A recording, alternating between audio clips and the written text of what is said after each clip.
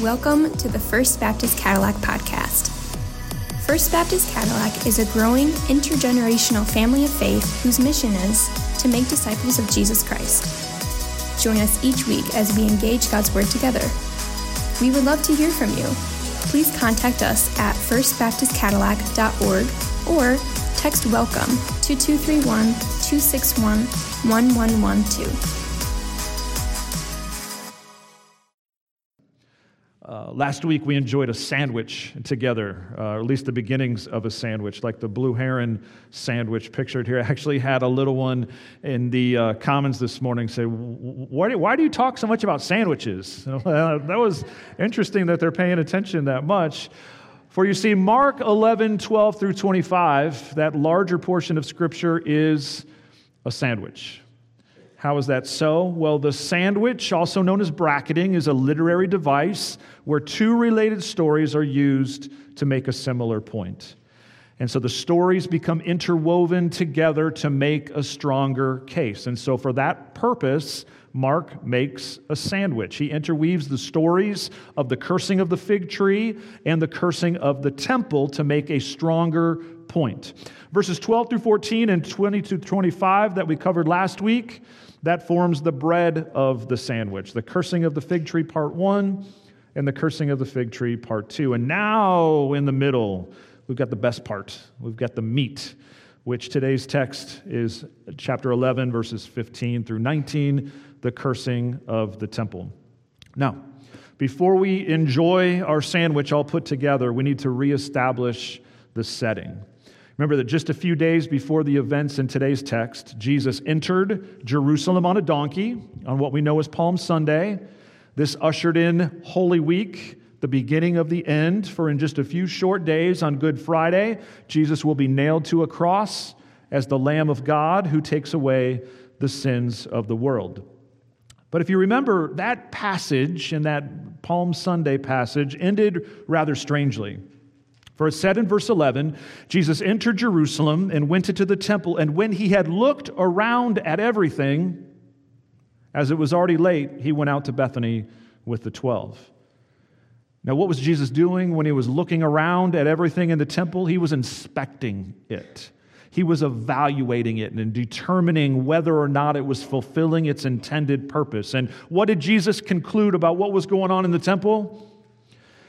The temple, its ministry, and its leadership were characterized by empty religion. While they had the appearance of fruit, they were actually void of fruit. And it is this evaluation that is the core of everything that's happening in this passage, this evaluation of the temple in Judaism that caused Jesus to curse the barren fig tree. It was an acted out parable. You know, it's one thing for Jesus to tell a story. It's another thing for him to act it out and to show the story. And so the fig tree was full of leaves, advertising that it had fruit, but upon inspection, there was no fruit, just like the temple. And so Jesus cursed the fig tree, leaving it to wither from its roots and foreshadowing what he was about to do in the temple itself. And so with that in mind, would you please stand with me as I read the text? Mark chapter 11, verses 15 through 19. And they came to Jerusalem, and he entered the temple and began to drive out those who sold and those who bought in the temple. And he overturned the tables of the money changers and the seats of those who sold pigeons. And he would not allow anyone to carry anything through the temple. And he was teaching them and saying to them, "Is it not written, 'My house shall be called a house of prayer for all the nations'? But you have made it a den of robbers." And the chief priests and the scribes heard it and were seeking a way to destroy him, for they feared him, because all the crowd was astonished at his teaching.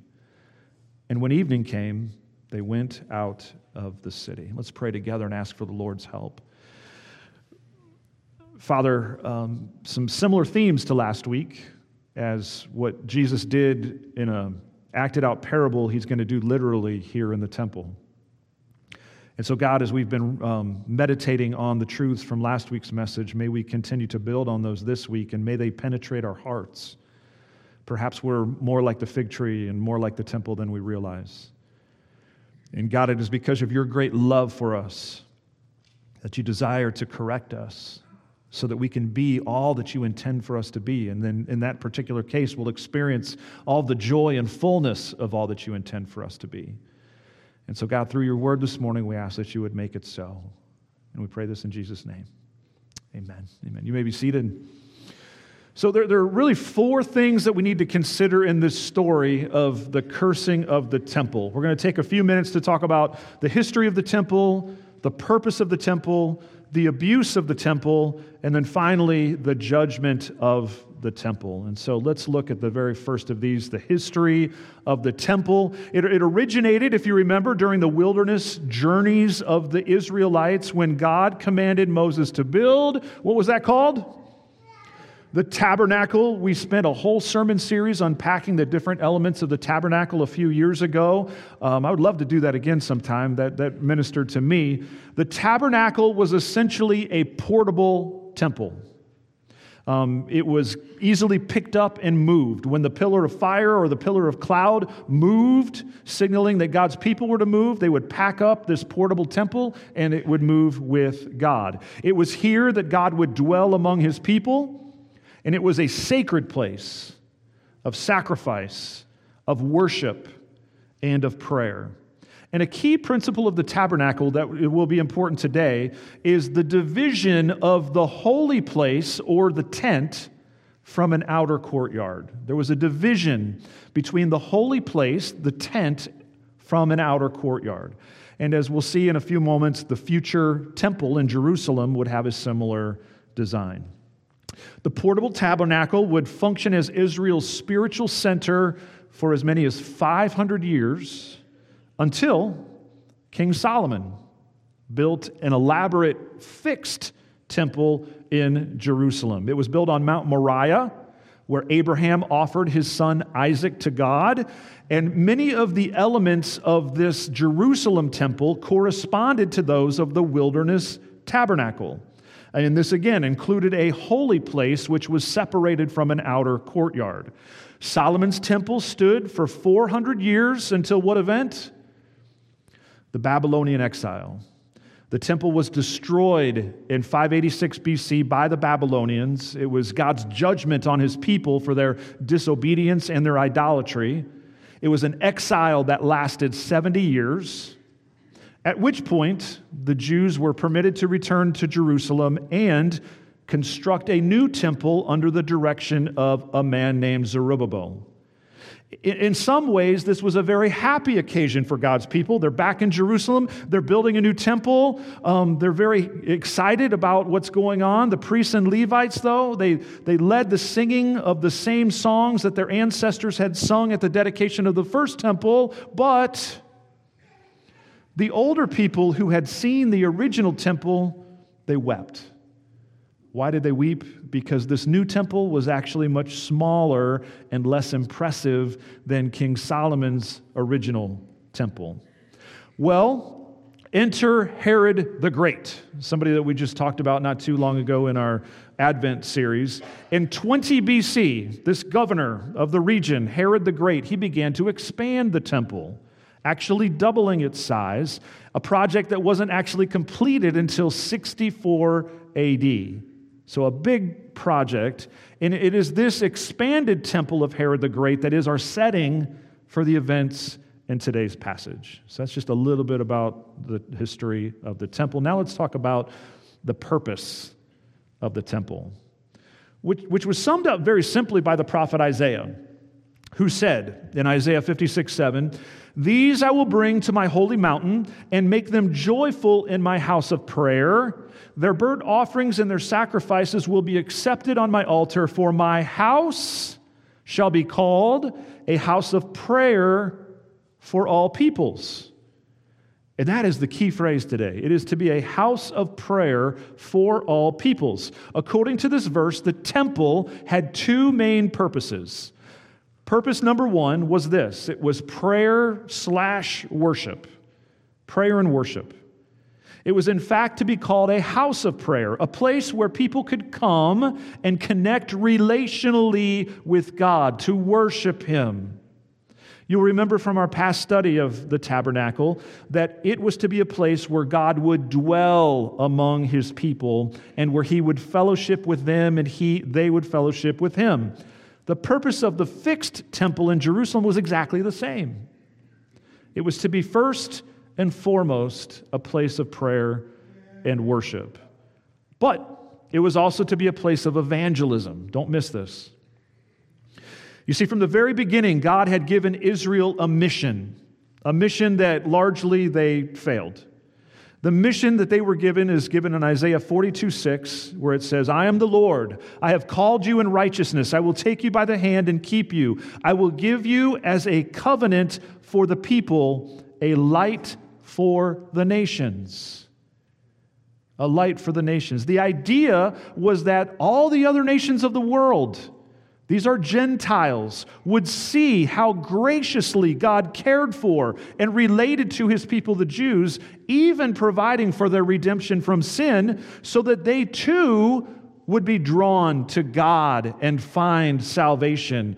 God was intending to draw all peoples to himself and use his relationship with the Jews as a model for what that was to look like, as an advertisement, as an enticement to say, I want everyone to know me this way. Therefore, there was for this purpose a specific part of the temple complex known as the court of the Gentiles. And it's here marked by these red boxes. It's a large area, 2 large areas. And you see, the temple was set up in a series of layers or courts. And this is the outer layer known as the court of the Gentiles, where everyone was permitted. Jew, Gentile, male, female, everyone could be in the court of the Gentiles. Quickly, the next layer was the court of women. Notice that it is a layer closer to the center of the temple, to where the holy place was, and the Holy of Holies. It is closer than the court of the Gentiles. And here, Jewish women were permitted to worship, but no Gentiles, only Jewish women. And it was also true that the Jewish women could not proceed any further toward the center of the temple. The next layer was called the court of the Israelites. And once again, it was another layer closer to the center. In this area, only the Jewish men were allowed to gather into worship. And this was followed by the court of the priests, where only the priests were allowed to be and where the sacrifices were offered to the Lord. And then finally, there was the layer known as the holy place, which contained the most holy place, the Holy of Holies, just like in the tent of the tabernacle, where God's very presence was to dwell among his people. Now, the events in our text today take place in the part of the temple known as what? The court of the Gentiles, those 2 big red boxes in that outer layer of the temple. And remember, what is the purpose of that area? It's to be a place of prayer and worship as well as evangelism. It was the area where non-Jews were permitted to come and to connect with God. So very important that this purpose be fulfilled. However, there's a problem. They were hindered in doing so because of the 3rd section of our outline, which is the abuse of the temple. The abuse of the temple. There were 3 primary abuses that were taking place in the court of the Gentiles, which hindered the purposes of worship and evangelism. The first abuse was distraction. You see, it was in this area, those 2 big red boxes, it was meant to be that place of prayer for worship for the Gentiles, but it turned into a noisy, chaotic place of buying and selling. What was being bought and sold? 2 things. Number 1, every male Jew 20 years or older was required to pay a yearly temple tax. However, the temple tax could only be paid using Jewish coinage. And so religious pilgrims had to come from all over and to exchange their money for the right coins to be able to pay the temple tax. So this became a very noisy, clanging, very boisterous endeavor. And where was this exchange taking place? in the court of the Gentiles, the place that was supposed to be reserved for worship, prayer, and for evangelism, the place where the nations were supposed to be able to come and to pray and worship and experience God's presence among his people. The second distraction, though, was even greater. Religious pilgrims for the Passover also had to bring an animal without blemish to be their Passover sacrifice that they would give to the priests who would sacrifice it on their behalf. Now, you could bring your own animal with you, but what if you were traveling a long distance? That's very cumbersome to have to bring your animal and to travel with it a long distance and risk the possibility that you would offer it to the priest and the priest would say, no, it doesn't measure up. It has an imperfection, so that one's no good. So what people would tend to do is that they would skip bringing their own animal and they would buy an animal at the temple. And where would that buying and selling take place? In the court of the Gentiles. So can you imagine being a Gentile who had gathered at the temple? You're desperate to pray and to worship in this environment in the temple, and instead you encounter the bleating of sheep, the clanging of coins, and lots of people. So many people that it's estimated that at this particular time, as many as 300 to 400,000 people would inhabit the city of Jerusalem. It was chaos. And many of them needed to exchange their coins or to buy an animal sacrifice, all in the court of the Gentiles. And so that is the first of the abuses, first of three, which is distraction. The second abuse was dishonesty, which is what I think really disturbed Jesus the most. It's one thing that it was noisy, but this was bad. For you see, the practice of exchanging currency and selling animals, as you can imagine, it turned into big business. Big business which exploited the worshipers. Huge fees were charged to exchange the money into the proper currency, all kinds of markup on doing that. And not only that, but then outrageous prices were attached to the animals to be purchased for sacrifice. There was a monopoly here, and the priests were eager to cash in on that monopoly. They were dishonest and taking advantage of people who just wanted to worship God. So that's why it says in verse 17, and he was teaching them and saying to them, is it not written, my house shall be called a house of prayer for all the nations, but you have made it a den of robbers. How tragic that the house of worship for all nations had become a safe haven for dishonesty and exploitation. The third abuse after distraction and dishonesty was desecration.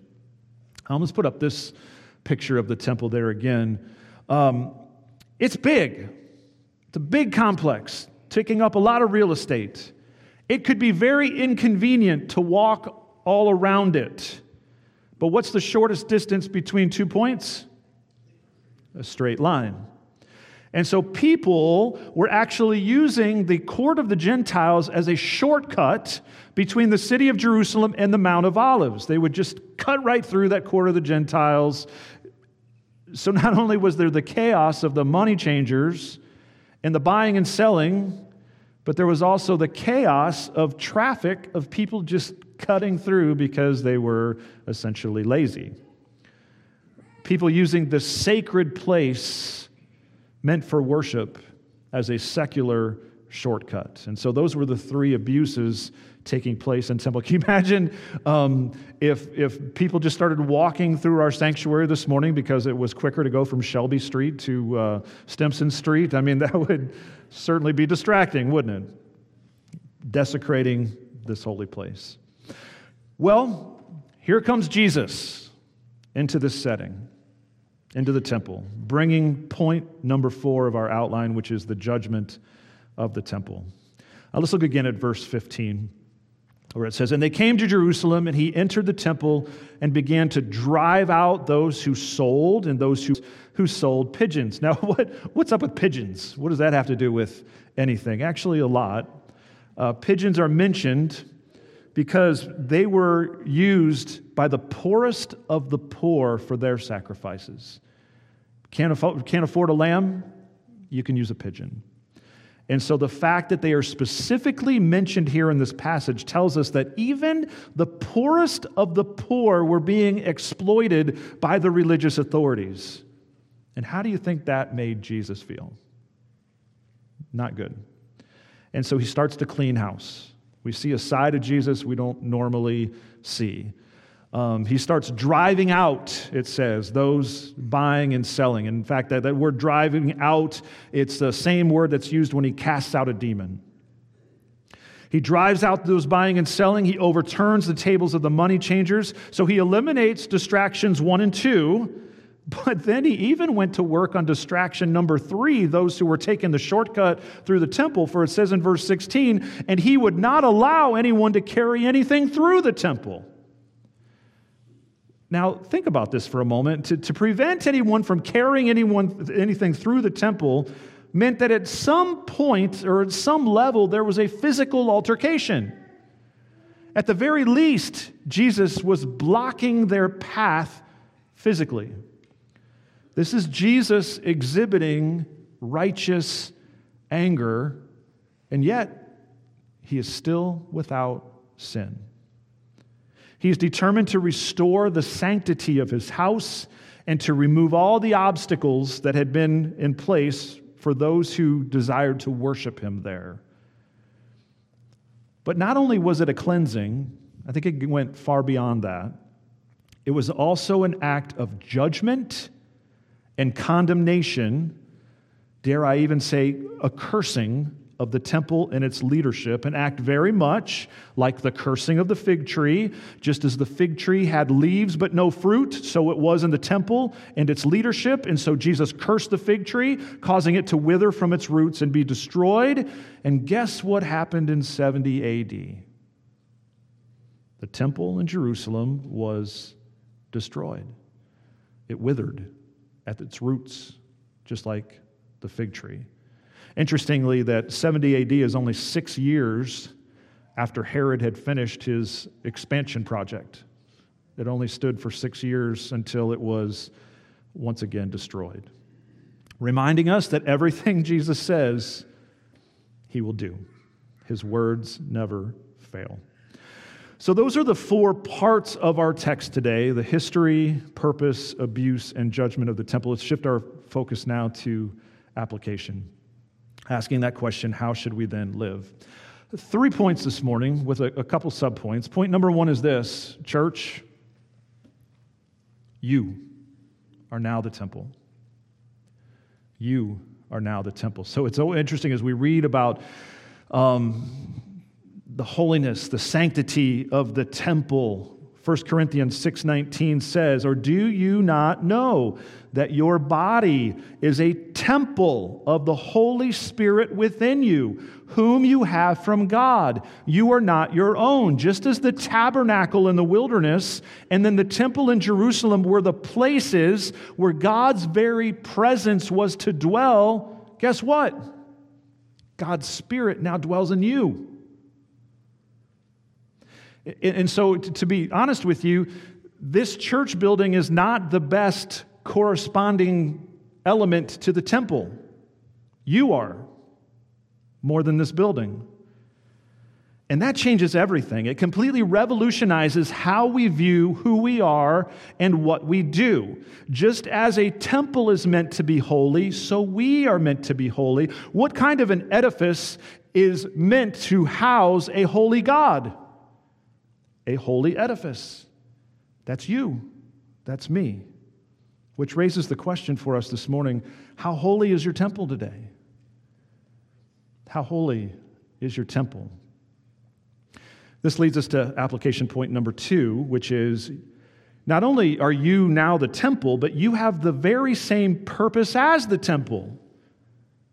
The purpose of the temple was worship and prayer and evangelism.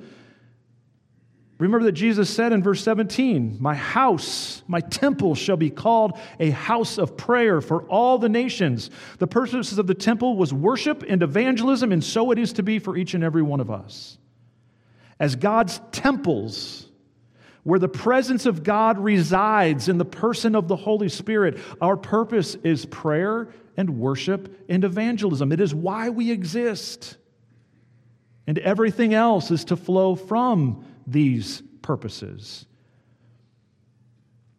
But as was the case in the court of the Gentiles in the time of Jesus, application point number 3, you may need to be cleansed like the temple in Jerusalem. Remember that there were 3 abuses going on in the court of the Gentiles, and it's actually quite eerie to see how those abuses, the first abuse that hindered the fulfillment of the temple's purpose was, again, distraction. Distraction. Now, if anybody struggle with distraction, if you had to choose an animal that best describes the attention span of human beings, what would it be? Yep, according to a Time magazine article, the best answer is the goldfish. This is a quote from that article. It says, "The average attention span for the notoriously ill-focused goldfish is 9 seconds. But according to a new study from Microsoft, people now generally lose concentration after 8 seconds, highlighting the effects of an increasingly digitalized lifestyle on the brain." And it's interesting. We wonder why God seems distant, or we can't hear His voice, or why it's hard to read the Bible, or why it's hard to pray. Church, we are literally distracting ourselves into spiritual numbness. We are literally rewiring our brains in such a way that we can't sit still and hear from God or engage His Word. I got to tell you, as a pastor, this is terrifying to me as we see more and more and more and more our attention spans fade away and people can't sit still and listen. It's like God's primary source of revelation for us is in the form of what? A book. A book. And so we must fight back. We must, if that's the direction of the culture, we must become countercultural and say, that's not going to happen to us.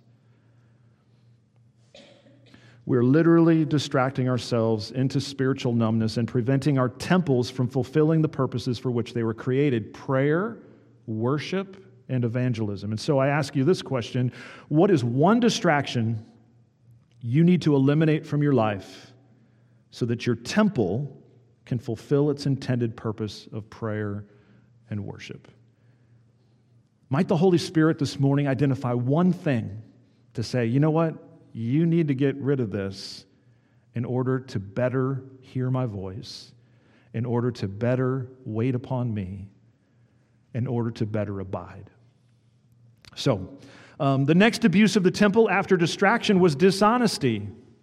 The temple had become a den of robbers, a safe haven for sin. Let me say that again. It had become a safe haven for sin, for all kinds of deception and dishonesty. And so clearly, this was a major hindrance to fulfilling the temple's purpose of worship and evangelism. And so it is in our lives. When our temple becomes a den of robbers, when it becomes a safe haven for sin, a place where sin dwells and harbors, it hinders the purposes of the temple. The psalmist said in 66:18, "If I had cherished iniquity in my heart, the Lord would not have listened." He's basically saying, if I had let my temple become a safe haven for sin, God's not listening to my prayers. When our temples become a safe haven for sin, communion with God, with a holy God, is not possible. So I ask you this question this morning: how might your temple have become a den of robbers, a safe haven for sin? And will you confess this sin to God? Will you be set free from the bondage that is there by the power of His Holy Spirit?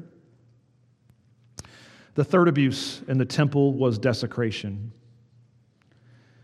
treating that which is sacred as something secular. as impatient travelers took a shortcut through the house of the Lord, disregarding holiness as if it really didn't matter.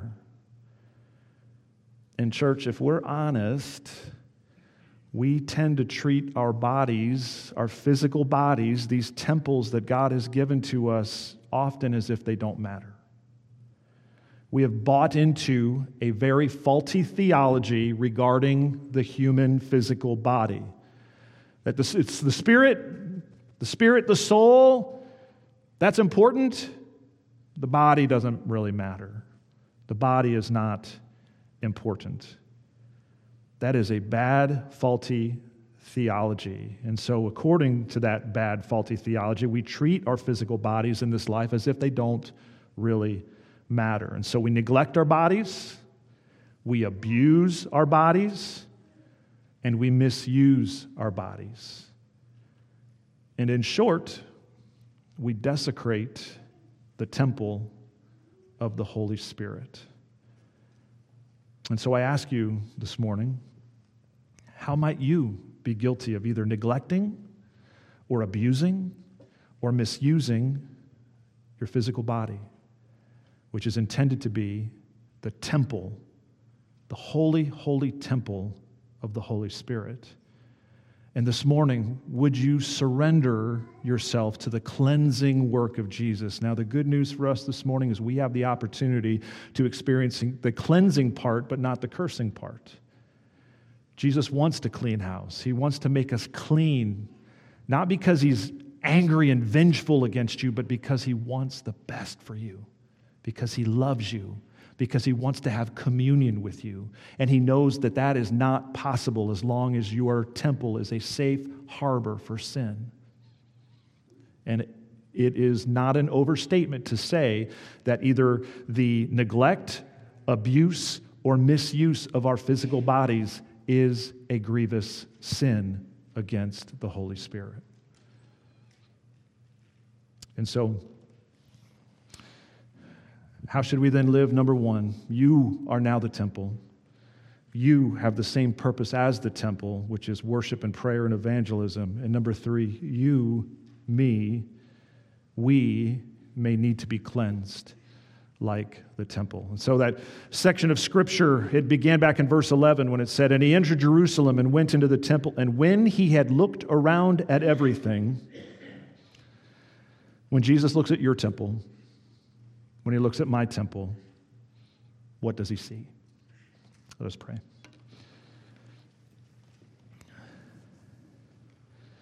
Again, Father, I find it striking that the abuses of the temple in Jerusalem are really not that different than ways that we abuse our temples today. And so rather than us get all high and mighty and judgmental toward the religious leaders and what they were doing in the context of the temple, may we take a humble, hard look at what it is that we're doing with the temple that you've entrusted to us. God, thank you. Thank you that we have the privilege of housing the Holy Spirit within us, that he lives, he dwells, he resides in us, just as he did in the Holy of Holies. But God, may we not become disconnected with some of the doctrine and the teaching of what that sacred space was all about, and how we too are to be sacred space for the indwelling Holy Spirit of God. So God, give us a fresh vision for holiness this morning. And God, where correction is needed, may we be humble and teachable.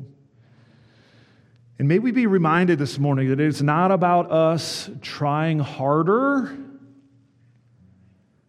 doing more. It is about us resting and abiding in Jesus.